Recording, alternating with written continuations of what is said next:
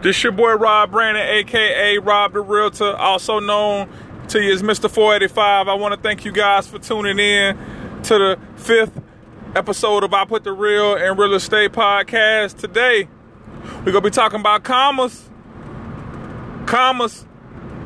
So, I've noticed over the years, every time that I get ready to talk, whether it's a seminar for home buyers or I'm out in the community palm pressing, there's a small group of people that usually come up to me afterwards and be like, Robert or Mr. Brandon or Mr. 485 or whatever they may call me, are you really getting paper like that?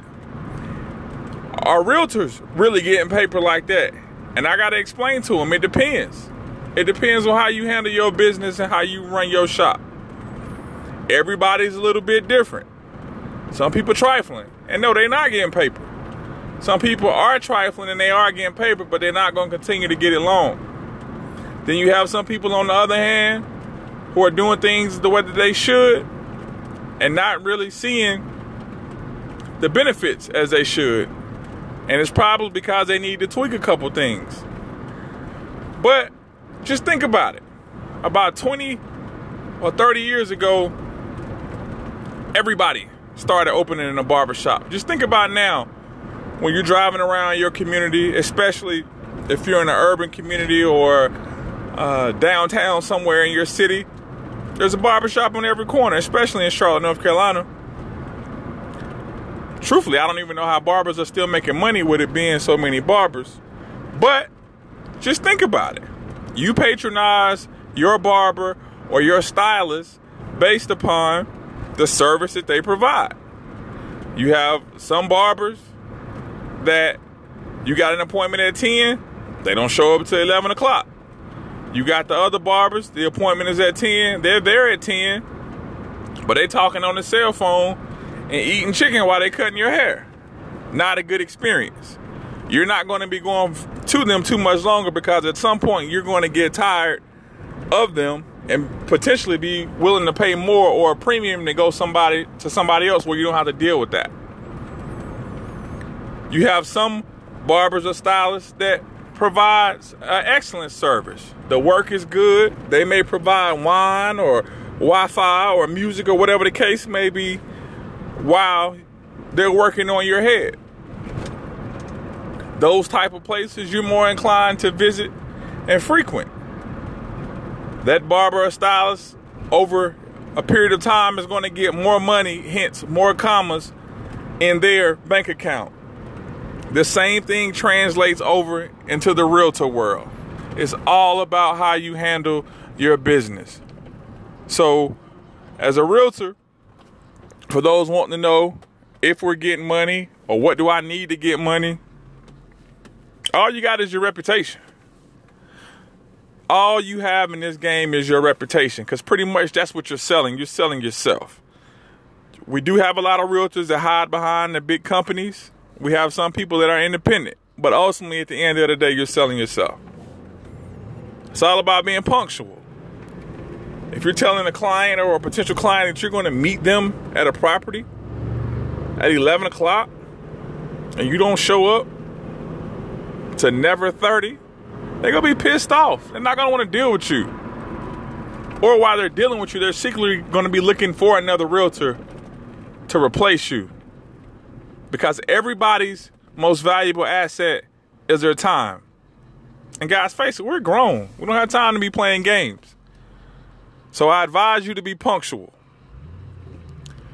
If you're a realtor that's electronic based, meaning you, for the most part, function solely via email or social media or whatever the case may be, you need to respond to an email or an inquiry in a reasonable amount of time. 2 or 3 days later isn't going to get it, especially in Charlotte, North Carolina, or Rock Hill, South Carolina, or Fort Mill, South Carolina, based upon the environment that we're in, because properties aren't lasting that long. So it's a must that you respond in a nice time. And don't take for granted that when you text somebody that they got your text. You need to send a text, you need to send an email, and you need to call. Because you need to cover yourself just to make sure what do you guys call it, or what do the ladies call it in their relationships? You need to make sure you keep them receipts. So if something does go wrong, you can point to, no, think you misunderstood. I did call you, I text you, and I left a voicemail. It's unfortunate that you didn't get it, but you left me no other options as far as communication. Not to be confrontational, it's just a matter of being thorough and covering your bases. Because at the end of the day, that person hired you to do a job. You want to make sure you do the job so you can get paid. Because that's why we're in this business. We want to help people, but we want to get paid continuously. Hence, commas in the bank account. So, to the people out there wondering, how do I get into real estate? What's the best way to go about it? First of all, I'm going to speak from my experience. I'm licensed in North and South Carolina. So the first thing you're going to have to do is take a real estate class. There are certain real estate schools in Charlotte and surrounding areas that offer the class. The class will cost anywhere from $380 to $550 depending on the school. I know some of you guys may be like, woo, that's a lot. I don't really have that right now. So just put that as a goal and save. Save a little bit for every paycheck, every week. And if that's something you want to do, you'll save that particular money to go to real estate school. The class can be anywhere from 6 weeks to 12 weeks, depending on how you take it. It could be accelerated, or you could draw it out over a period of time. There are some cheaper alternatives, like community colleges and things of that nature. Ultimately, once you pass the class, and I did say yes, once you pass the class, because you will pass if you put the time in.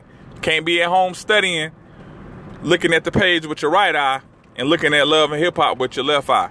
You got to be all the way in. You got to be committed. So once you pass the school exam, you're going to be required to do a background check. You're going to be required to fill out an application so you can sit for the state exam. The state exam does have a national part in there as well. Once you've passed that state exam, then at that particular point in time, you could move on and become affiliated with a broker.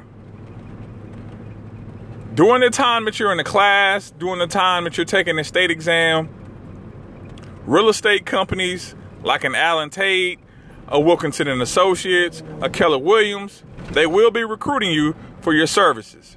To all my sports fans out there, just think about it being recruited by a college to come and play football or basketball. They can see you as a potential star, and they want you working for them. It's important while this is going on, guys, you ask the right questions. Because as I mentioned, we're doing it to get paid. Different companies may have different commission splits. Different companies may require different things out of you. Some people want to do this full-time. Some people want to do it part-time. Some people are just trifling and just don't do it. And they're licensed to do it, which I still don't understand. But anyway, questions that you should ask. What's the commission split? Can I work full-time? Do you guys have desk duty that I'm required to do? These are all things you should know before you get yourself into a situation that you cannot get out of.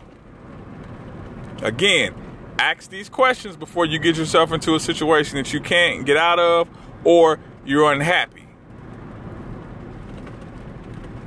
Because at the end of the day, it's a business. They're working on getting paid and you want to get paid. So, can you give me an example? Sure. I'm a listing agent in this scenario. A listing agent is the person that lists the house of someone that wants to sell. So Steve comes to me, Mr. Brandon, I got your card. I want to interview you. I want you to potentially list my house. I'm ready to move on with my life. Great. I appreciate it. I really do. So what I would do is tell him what I could do for him as a realtor.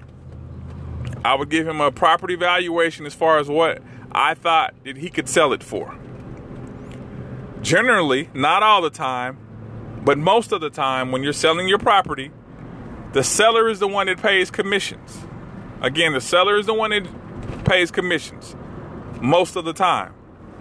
So for this particular example, I'm going to talked to the seller and we're coming to an agreement that they are going to be paying 6% for commission for the total transaction. The 6% is on the final purchase price of the property. So whatever the house sells for, 6% of that is going to go to commissions. The whole 6% isn't mine. I'm going to be sharing that 6% with any realtor that brings a buyer to my listing to purchase that particular property. So we're going to be sharing or splitting, depending on what's agreed upon between me and the seller, that 6%. Okay? So let's just say it's $200,000 as far as the purchase price of the home, and my portion that I'm taking is $6,000. So we got the $6,000. Remember, I say you need to ask these questions to the realtor company that wants to hire you, because you're going to be responsible for a commission split with them as well. The commission split could be 70-30. You keep 70% of the $6,000 and they keep 30. It could be 80-20. It could be transaction based, where they don't take any money. They just charge you a transaction fee for every deal that you do. It can vary. And you have to find something that you're comfortable with and works for you. Because at the end of the day, it's all about your commas. So you want to make sure that if you're in a situation where they're taking a higher commission split, there's some value in there and you're getting what you need out of that. There's not a wrong answer. It's just making sure you understand the situation that you're in. So for this particular example, let's just say the $6,000 that I made that I take back to my office, there's no split. They charge me a transaction fee. Transaction fee, $350. So out of that $6,000, I keep everything but $350. The rest of that money is net. I mean, it's a gross profit to me. So once you get the commas, you got to be smart. Because one thing we haven't talked about is taxes. You're going to be responsible for them taxes, because that gross amount is what's coming to you. So you're going to make sure you pay your taxes. You don't want to be in a situation like Lauryn Hill, where they come knocking on the door and Uncle Sam talking about, let me get that up out you. So you want to make sure you take into account that you're going to be responsible for paying taxes. That's a way to keep the commas that you actually get. I advise having relationships with an attorney and an accountant. They could advise you as far as once you actually start making money and have a decent stream of income, it may be advantageous, SAT word, it may be advantageous for you to maybe do an LLC or to incorporate your business or set up some sort of entity to shelter some of the taxes. So I advise that you check into these things or whatever. You just don't want to jump into it all willy-nilly. You want to have a plan, because you want it to be beneficial for you and you want it to be beneficial for your family. Because at the end of the day, we're trying to build wealth. So real estate, it can be very profitable. It can be a headache at times too. But you got to take with the good with the bad. And again, you could eliminate a lot of headaches based off the way that you run your business. You got to set expectations up front.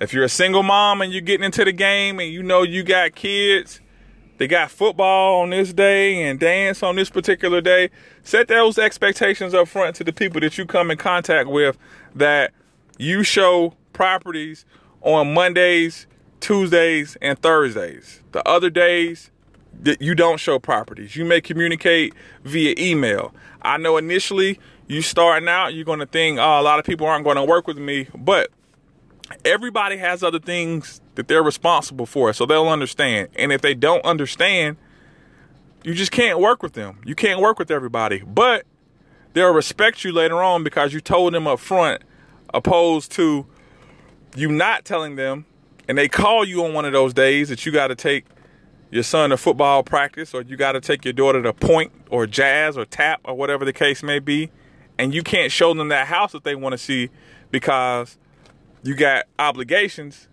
and then somebody buys that house, and I promise you, from there on out, every time they see you, they're going to equate that with, you're the reason I couldn't get that house that I wanted because you had to take your child to practice. So that's why I said set the expectations up front. If they like it, work with them. If they don't, move on. It's a lot of people in your city and state that you could work with. Everybody's not going to be for you. That's family or friends. I do want to thank you guys for tuning in. I covered some things. I tried to paint with broad strokes. There are some other things that I left out. Some small nuances as far as realtor fees that you're associated with or for paying. But I can get into that in another episode. Rob the Realtor, Mr. 485. I'm out.